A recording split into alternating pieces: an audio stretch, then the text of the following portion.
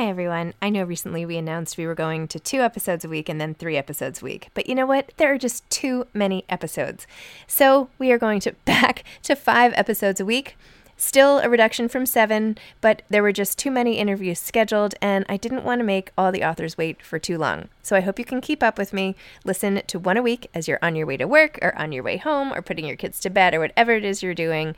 Moms Don't Have Time to Read Books, now 5 times a week. Life is full of what-ifs. Some awesome, like what if AI could fold your laundry? And some, well, less awesome, like what if you have unexpected medical costs? United Healthcare can help get you covered with Health Protector Guard fixed indemnity insurance plans. They supplement your primary plan to help you manage out-of-pocket costs. No deductibles, no enrollment periods, and especially no more what-ifs. Visit uh1.com to find the Health Protector Guard plan for you.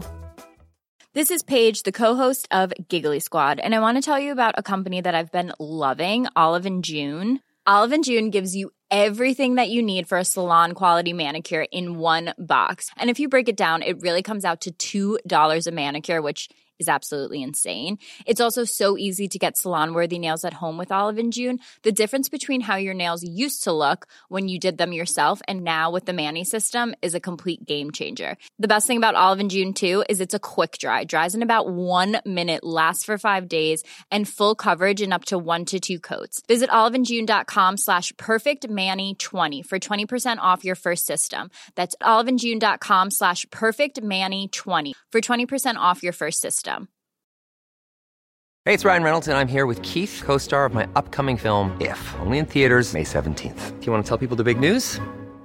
All right, I'll do it. Sign up now and you'll get unlimited for $15 a month and 6 months of Paramount Plus Essential Plan on us. MintMobile.com/switch. Upfront payment of $45 equivalent to $15 per month. Unlimited over 40 gigabytes per month. Face lower speeds. Videos at 480p. Active Mint customers by 531.24 get 6 months of Paramount Plus Essential Plan. Auto renews after 6 months. Offer ends May 31st, 2024. Separate Paramount Plus registration required. Terms and conditions apply if rated PG.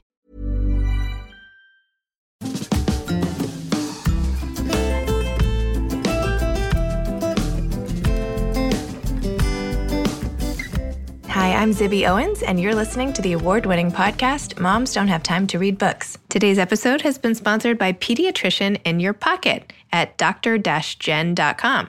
Dr. Jennifer Trachtenberg is a mother of 3 and a 20-plus year pediatrician, board certified, who has culled all of her amazing advice and made a series of 5-minute videos on everything from feeding and sleeping to safety and all types of parenting issues, which basically every parent out there can use, especially in the middle of the night when you can't reach your pediatrician. So this is like a must do, and she's offering a discount to everyone with code PIP20. PIP20 is the code to get 20% off of all of her modules. So definitely go to dr-jen.com and check it out. It's also on a link in my website too, zibbyowens.com. Today, I FaceTimed with Suzanne Morrison, who's the author of Yoga Bitch, which was an IndieBound bestseller, a cross-cut Best Northwest book of 2011, and has been translated into 7 languages.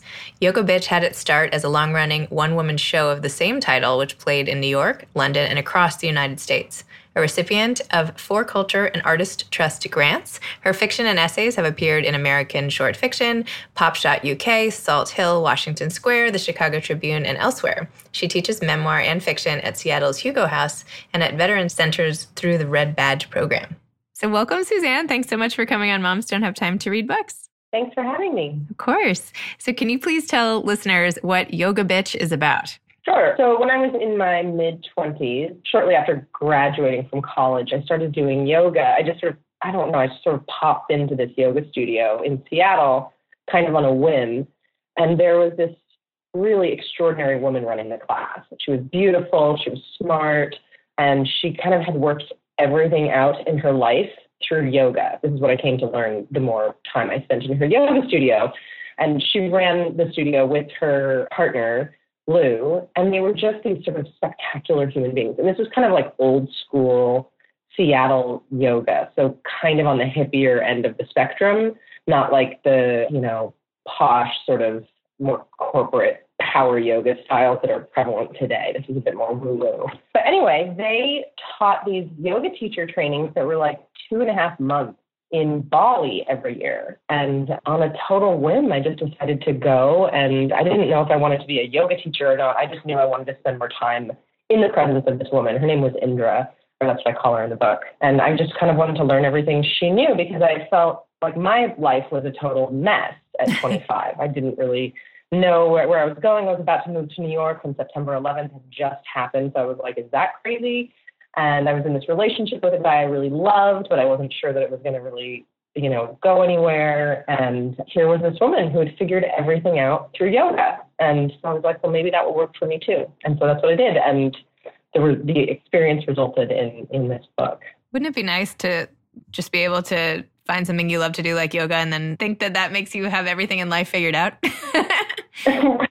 I know. I think that's the lure of a lot of spiritual practices. And that's what I mean when I say that this yoga practice was more old school, because it was very much a spiritual practice. It was physical. We were doing asana as well as meditation and things like that, but it was without question a spiritual practice.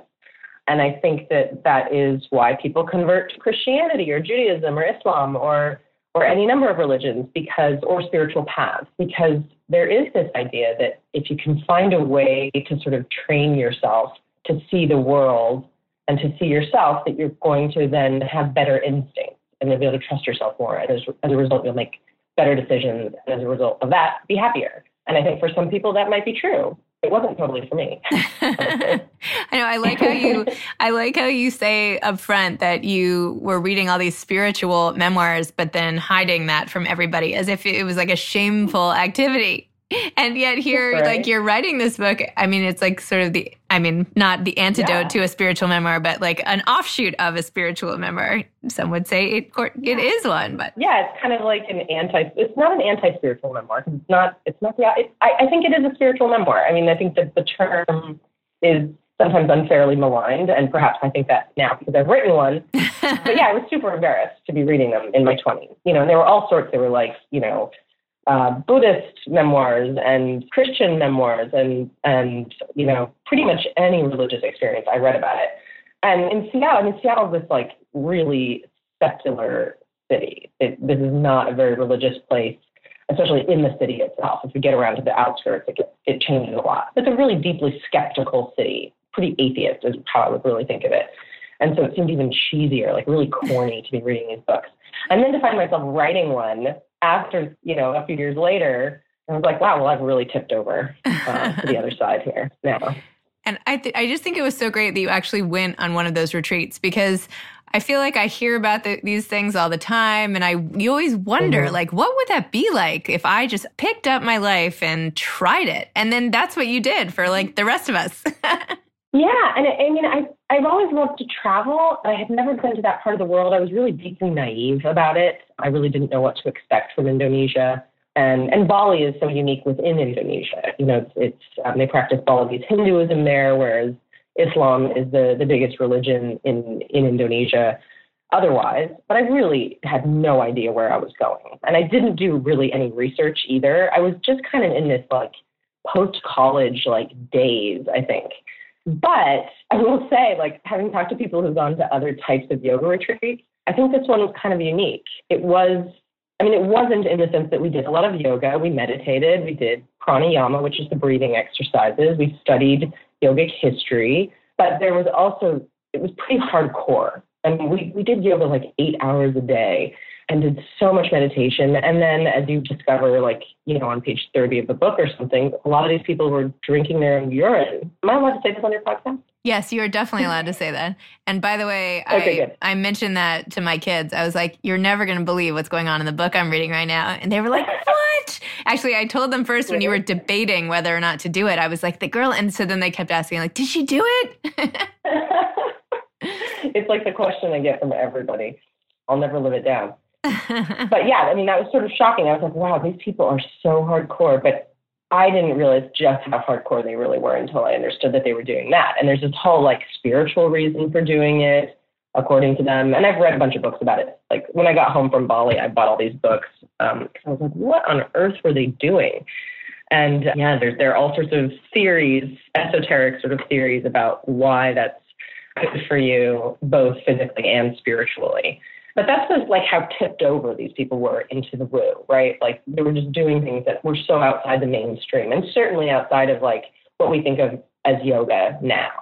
Like yoga is so mainstream these days. You were like poking so much fun, I feel like, at your roommate, Jessica. And then by the end, you had successfully sort of corrupted her back to the land of cynicism and like, I don't know, breaking the rules and all the rest of it. Yeah, we had a lot of fun. We were so different, like so completely different. And, I was like a smoker and I, liked to drink and eat meat. And she was very pure by comparison. And by the end, I think we both kind of rubbed off on each other in ways that I think were really good. And, we've stayed friends, we've stayed in touch. I haven't really talked to her very much lately, but she actually hosted me when I was on book tour. Aww. And they run my event. Yeah, she's really a wonderful person. And she runs her own yoga studio. She's really gotten involved in activism and things like that. She's really a great person. But we were so completely different. So we could have just like really hated living together, but we ended up having a lot of fun. And I feel like you tapped into the whole sort of forming your identity, and as an offshoot of that, like, am I dating the right person sort of agita that plagues many in their 20s when you're trying to figure out all the big answers in life. And I feel like you're doubting over and over. Like sometimes when you were writing this diary within the book, everything was fine. And then the next day you were doubting it and then it was fine. And I was like, I've so been there in that, like everyone has been in that moment, and you captured it really well. Oh, thank you. Yeah, being in your 20s is so hard. I'm in my 40s now, and, every decade has its challenges, but your 20s are so challenging. They're so hard. It's so hard not to know, like, how you want to live yet. You don't really know, kind of what your daily rhythms are even, and how important those things are going to be in terms of who you partner up with if you do partner up. And I think for me, and I think I put this in the book, that when I went to Bali, I was just, my head was I was so confused about where I was going in my life. And so I made a vow to myself, because what I had noticed was that when I wrote in my journal, I was lying to myself, like really hardcore. Like I'd be full of all this doubt about my relationship, but on the page, I would be like, things are great. I love my boyfriend so much. Things are hard, but hard is good. Challenging is good in a relationship. I had all these like theories that I would sort of use, which I think all young women do, probably a lot of young men as well. We were like, no, it's good if we don't get along all the time. He challenges me, or whatever it is. Yeah. And so I made this vow that I was not going to lie in my journal. And it made a huge difference in my life. And I think that just that one decision to be honest in this one place, this journal of mine, and I knew I knew I wasn't going to burn it when I got home, but I told myself I could, or that I could just leave it in Indonesia in some dumpster or something like that, so long as I was really honest. And I think that was a game changer for me, both in terms of learning about myself and my tendencies, but also I think it's what made me a writer. I've always been a writer, but I think this was the first time I was like, if I'm going to be a writer, I have to actually be willing to face what's true for me. So how long after you got home and you kept the journal did you think to yourself, maybe I should try to publish this? Well, the book is definitely not my journal. My journal is a lot more boring. Actually, when I got home, I moved to New York a few months later. And then originally I didn't know that it was going to be a book. I think I thought it might be, but I knew for sure I wanted it to be a one-woman show, because my background was in the theater. And so I was moving to New York to like pursue solo performance mostly. I didn't really want to be a traditional actress, and basically just play a bunch of girlfriends and wives and mothers. I wanted to tell my own stories. I wanted to write and produce and perform my own shows. And here all of a sudden I had this story of this like crazy yoga retreat and all of this like inner turmoil. And so that's what I did in New York. I spent a few years putting the show together and then performing it in New York. And then I moved back to Seattle. And by the time the show was up on its feet, I knew I needed to write it as a book, because what I found was that, theatrical writing for the stage and writing for the page are really, really different in terms of the sorts of things you can do. Life is full of what-ifs. Some awesome, like what if AI could fold your laundry? And some, well, less awesome, like what if you have unexpected medical costs? United Healthcare can help get you covered with Health Protector Guard fixed indemnity insurance plans. They supplement your primary plan to help you manage out-of-pocket costs. No deductibles, no enrollment periods, and especially no more what-ifs. Visit UH1.com to find the Health Protector Guard plan for you. Many of us have those stubborn pounds that seem impossible to lose, no matter how good we eat or how hard we work out. My solution is PlushCare. PlushCare is a leading telehealth provider with doctors who are there for you day and night to partner with you in your weight loss journey. They can prescribe FDA-approved weight loss medications like Wegovy and Zepbound for those who qualify. Plus, they accept most insurance plans. To get started, visit plushcare.com/weightloss. That's plushcare.com/weightloss. Hey, it's Ryan Reynolds, and I'm here with Keith, co-star of my upcoming film, If, only in theaters May 17th. Do you want to tell people the big news? All right, I'll do it. Sign up now and you'll get unlimited for $15 a month and 6 months of Paramount Plus Essential Plan on us. MintMobile.com/switch. Upfront payment of $45 equivalent to $15 per month. Unlimited over 40 gigabytes per month. Face lower speeds. Videos at 480p. Active Mint customers by 531.24 get 6 months of Paramount Plus Essential Plan. Auto renews after 6 months. Offer ends May 31st, 2024. Separate Paramount Plus registration required. Terms and conditions apply if rated PG.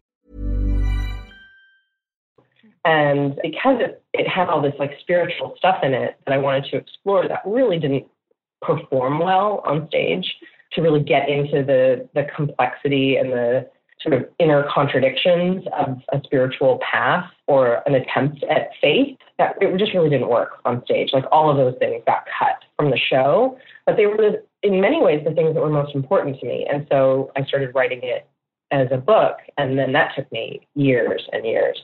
And I originally I wanted it to be like a comic novel, and it really didn't work very well, mostly because I was trying to improve the main character so much, like me. I was trying to make her like really like way smarter and like cooler, and she had like an amazing rack. I remember I gave her this like incredible like body for some reason.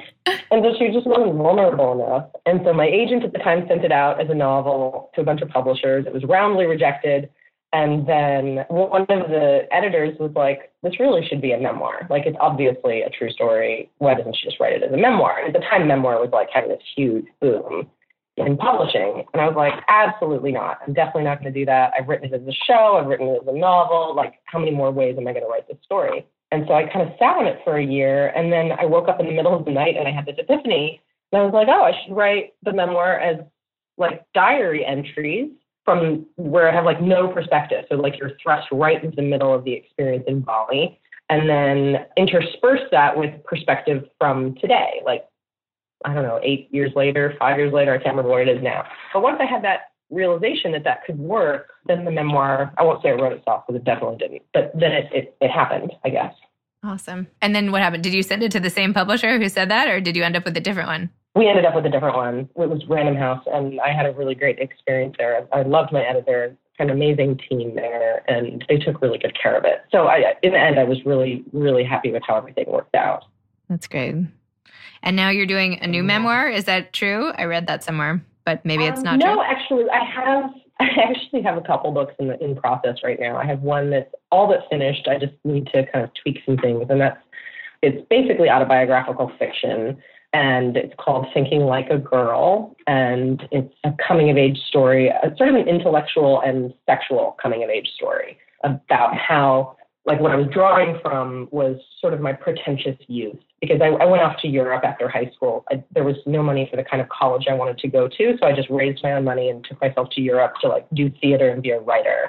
And it was super pretentious, and I really wanted to explore that, like, the girl who does the thing that, like, boys have historically done, boy artists, of taking herself way too seriously and having all sorts of artistic feelings all over the place. And sort of how, it's this one also deals with sort of young love in terms of, I think a lot of young women who aspire to be artists think that they need to have a partner who matches that in some way. Like maybe it's a hugely dramatic love story, and that's what this one was. And what I write in the book is this love story that is, totally terrible. It's like the worst. But because it's so dramatic, it feels very artistic.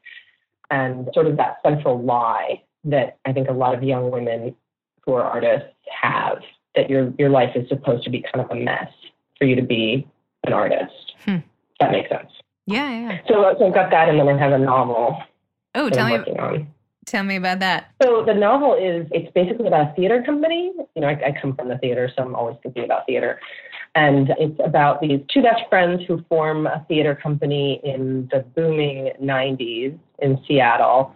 And it all comes crashing down in the recession in 2008 and 2009. And so it's sort of about all these characters in the theater company and what happens after their theater company sort of implodes. And it spans basically their entire lifetimes. Like we start when one of the characters is like 5 and just discovering a theater. And then it's going to end actually in probably like 2050, which is sort of crazy to be trying to think about the future like that, because it's not what I've ever done. But I've just been thinking about this sort of like ancient art form, which is theater, and how it changes over time as these people's lives change. So yeah, anyway, I'm about like 2/3 of the way through that one. I'm having a lot of fun with it. That's great. Do you have any advice to aspiring authors? Yeah. Oh my gosh. Well, I think the number one thing is you have to read and read and read. It's the biggest thing. And I meet a lot of aspiring authors who don't read. And oftentimes the attitude is that they don't have time to read. And well, I just don't know how one writes without reading. I always think of reading as sort of like the gasoline in the car, you know, and so you need the energy that you get from reading in order to write. So that's the biggest one, is the more you read, the better your writing will be, and the more you'll write too. I think it inspires writing. I also think, since we've been talking so much about relationships, finding someone who thinks it's great that you want to write. Because I've known a number of people, mostly women, honestly, who have given up on artistic aspirations because they're with someone who doesn't support it. So I think that's really important, maybe kind of overlooked when people talk about what helps you write. It really does help to have a home life that supports it. Do you have that? Oh, yeah, absolutely. Absolutely. Yeah. And really what that means is someone who will leave you alone. I mean, I hate to say it. I want to marry someone who doesn't want to spend any time with me. I know, it sounds so terrible. Like someone who you like to spend time with, obviously, but if you're going to close your door for like a couple of hours and write, they're going to respect that. And they're not going to feel like you're abandoning them. Yeah. Because there's just no way to write without some solitude. You need it. And so I think that's probably the other thing, is to cultivate a good relationship with solitude, because that's where you're going to be. You said, I think a lot about people not having time to read, since I made that the title of this podcast. And I know. People are always talking to me about that. I have 4 kids and I was having trouble fitting it in, and I always do because I love it. And it's sort of like anything you love, you find time to do, right? Everything's a trade-off, essentially. But how do you, like, when... Do you read before bed, or... When do I read? Yeah. Well, now I read all the time because I'm like doing this podcast. I used to mostly read. Yeah, that's great. That was a great way to make yourself read more. Right? I know. Thank you for calling me out on my sort of... on the secret motivation. My motivation to read more. And now I've looped in like hundreds of authors to make me stay on track. So awesome. No, I used to just read before bed, and a lot of times I would sort of fall asleep, and like always on vacation, and I read quickly. I don't know about you, but I could read 5 books in a week on vacation, and that would sustain me for the next couple months until my kid's next vacation. Although now that I'm thinking about it, I didn't actually read a lot on my vacations with kids, because that's not even really like a vacation. But right, because you're playing with your kids, right? Yeah. It's even more time with kids than they're on vacation. Yeah. But now I read like all day. I bring books around with me everywhere. And I feel like all those dead times when you could be on your phone, if you read, the pages really add up. So that's the biggest thing, right? The phones. The phones are what is keeping people from reading. Like there's that thing on the iPhone where you can see how much screen time you spend on your phone. Yeah. And I took Facebook off my phone when I saw what that number was. I can't remember what it was, but it was appalling. It was probably well over an hour at least that I was on my phone every day. And for some people, that's probably not even that much. But if you think about I could spend an hour on Facebook, or I could read a lot. I mean, I can read a lot in an hour. That makes a big difference. But I think it's really challenging to become a writer today, especially if you're younger and you've grown up with this technology, I would think, because I grew up without it. I didn't get an email address till I was 22 or 21. Mm-hmm. Me too. Right? Yeah. So I feel like we're the same age, but probably, yeah, 43. Yeah. Because like everything you were saying about like things going on in the world in your book at a certain age, I was like, oh, me too. Same for you? Yeah, same thing. Yeah, we're like this weird sort of cusp generation, right? Where we like came of age without this stuff, but like adopted it in our 20s.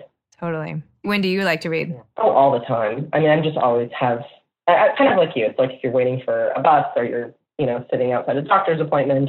But then I also read often in the morning. Like if I have a writing day, I also teach. So if it's a day when I'm writing, I often read first thing in the morning. That really helps me sort of get into the right frame of mind to write. I read every night before bed without question, and often for at least an hour, because I'm kind of a night owl. Mm-hmm. But definitely just throughout the day, because it's all I want to do. I know. I love it. Me too. I'm like, is this pathetic that all I want to do is like sit here and read about things that are not actually my own life? No, it's the best. I know, I agree, but sometimes I'm like, what does this mean? Some escapist, I don't know. The alternative is like being on Facebook or something, or I guess like interacting with people. But right, exactly. Yeah, who wants to do that? Right? Keep reading and writing. That's my happy place too. Yeah, me too. Definitely. Well, great. Thank you so much for coming on Moms Don't Have Time to Read Books, and I hope I get to meet you in person at some point. And thank you. Thank you so much for all your time. Yeah. Well, thank you so much for having me. Of course. All right, take care. Thanks for listening to Moms Don't Have Time to Read Books, the award-winning podcast. Today's episode of Moms Don't Have Time to Read Books was sponsored by Pediatrician in Your Pocket by Dr. Jennifer Trachtenberg, dr-jen.com. Enter code PIP20, PIP20, for 20% off of these can't-miss modules that will make your parenting life so much easier. You can follow me on Instagram at Moms Don't Have Time to Read Books. Thanks so much to Steve and Ryan at Texture Sound for the sound editing. And thank you to Morning Moon Productions for providing this fantastic intro and outro music. Thanks for listening. You could always email me at zibby@zibbyowens.com.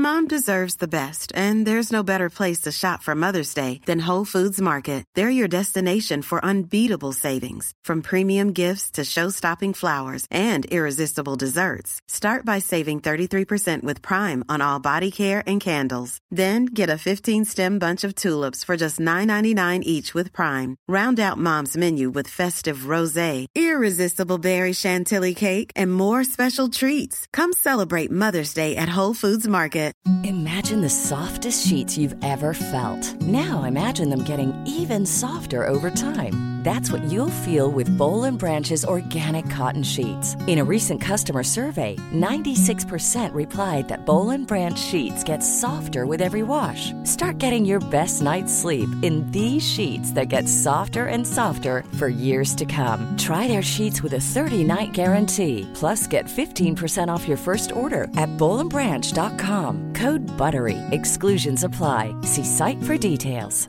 Mom deserves the best, and there's no better place to shop for Mother's Day than Whole Foods Market. They're your destination for unbeatable savings, from premium gifts to show-stopping flowers and irresistible desserts. Start by saving 33% with Prime on all body care and candles. Then get a 15-stem bunch of tulips for just $9.99 each with Prime. Round out Mom's menu with festive rosé, irresistible berry chantilly cake, and more special treats. Come celebrate Mother's Day at Whole Foods Market.